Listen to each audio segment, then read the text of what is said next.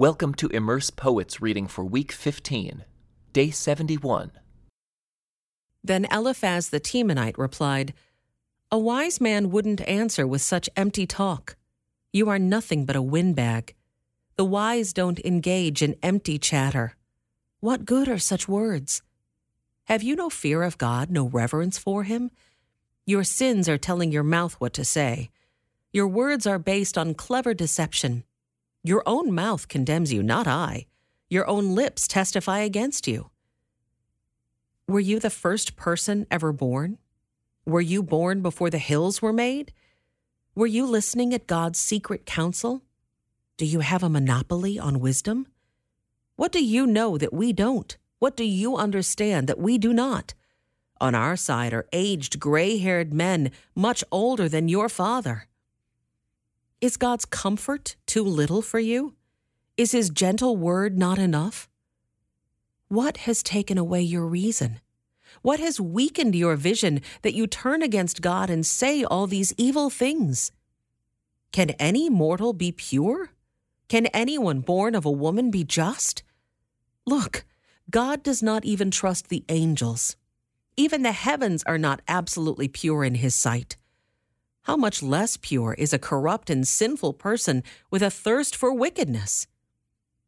If you listen, I will show you. I will answer you from my own experience. And it is confirmed by the reports of wise men who have heard the same thing from their fathers, from those to whom the land was given long before any foreigners arrived. The wicked writhe in pain throughout their lives. Years of trouble are stored up for the ruthless. The sound of terror rings in their ears, and even on good days they fear the attack of the destroyer. They dare not go out into the darkness for fear they will be murdered. They wander around saying, "Where can I find bread?" They know their day of destruction is near. That dark day terrifies them. They live in distress and anguish like a king preparing for battle. For they shake their fists at God, defying the Almighty. Holding their strong shields, they defiantly charge against him. These wicked people are heavy and prosperous. Their waists bulge with fat. But their cities will be ruined.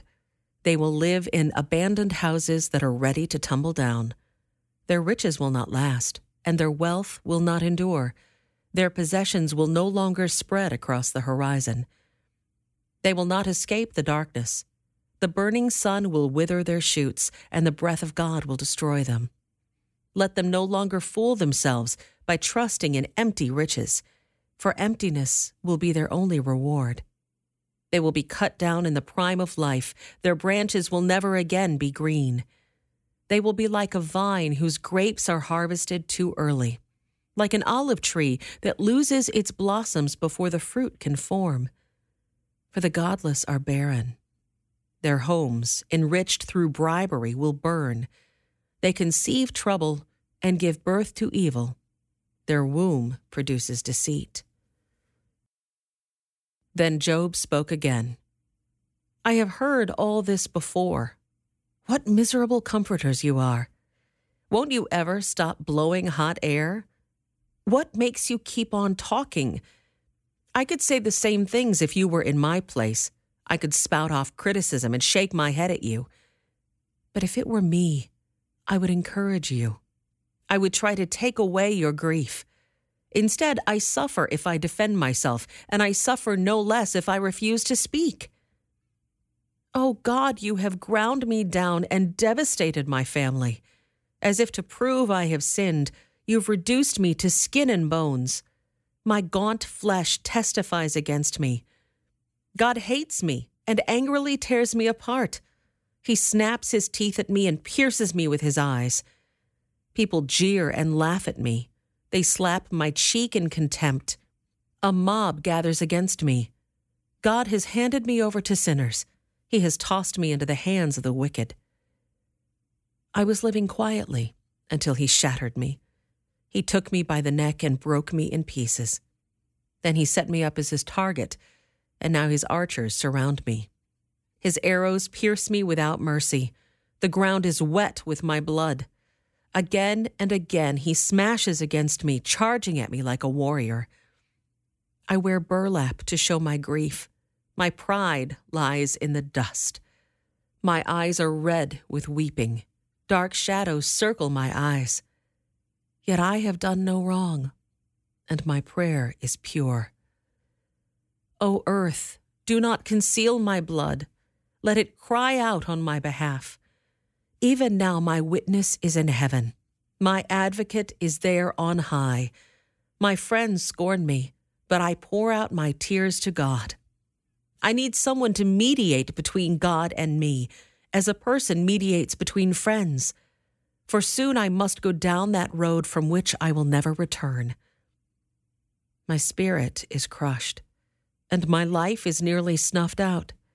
The grave is ready to receive me. I am surrounded by mockers. I watch how bitterly they taunt me.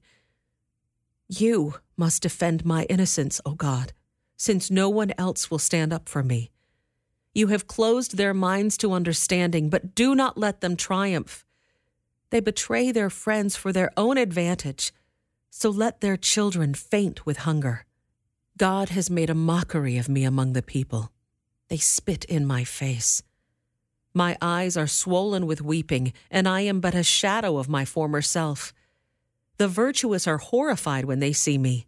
The innocent rise up against the ungodly. The righteous keep moving forward, and those with clean hands become stronger and stronger. As for all of you, come back with a better argument, though I still won't find a wise man among you. My days are over. My hopes have disappeared. My heart's desires are broken. These men say that night is day. They claim that the darkness is light. What if I go to the grave and make my bed in darkness?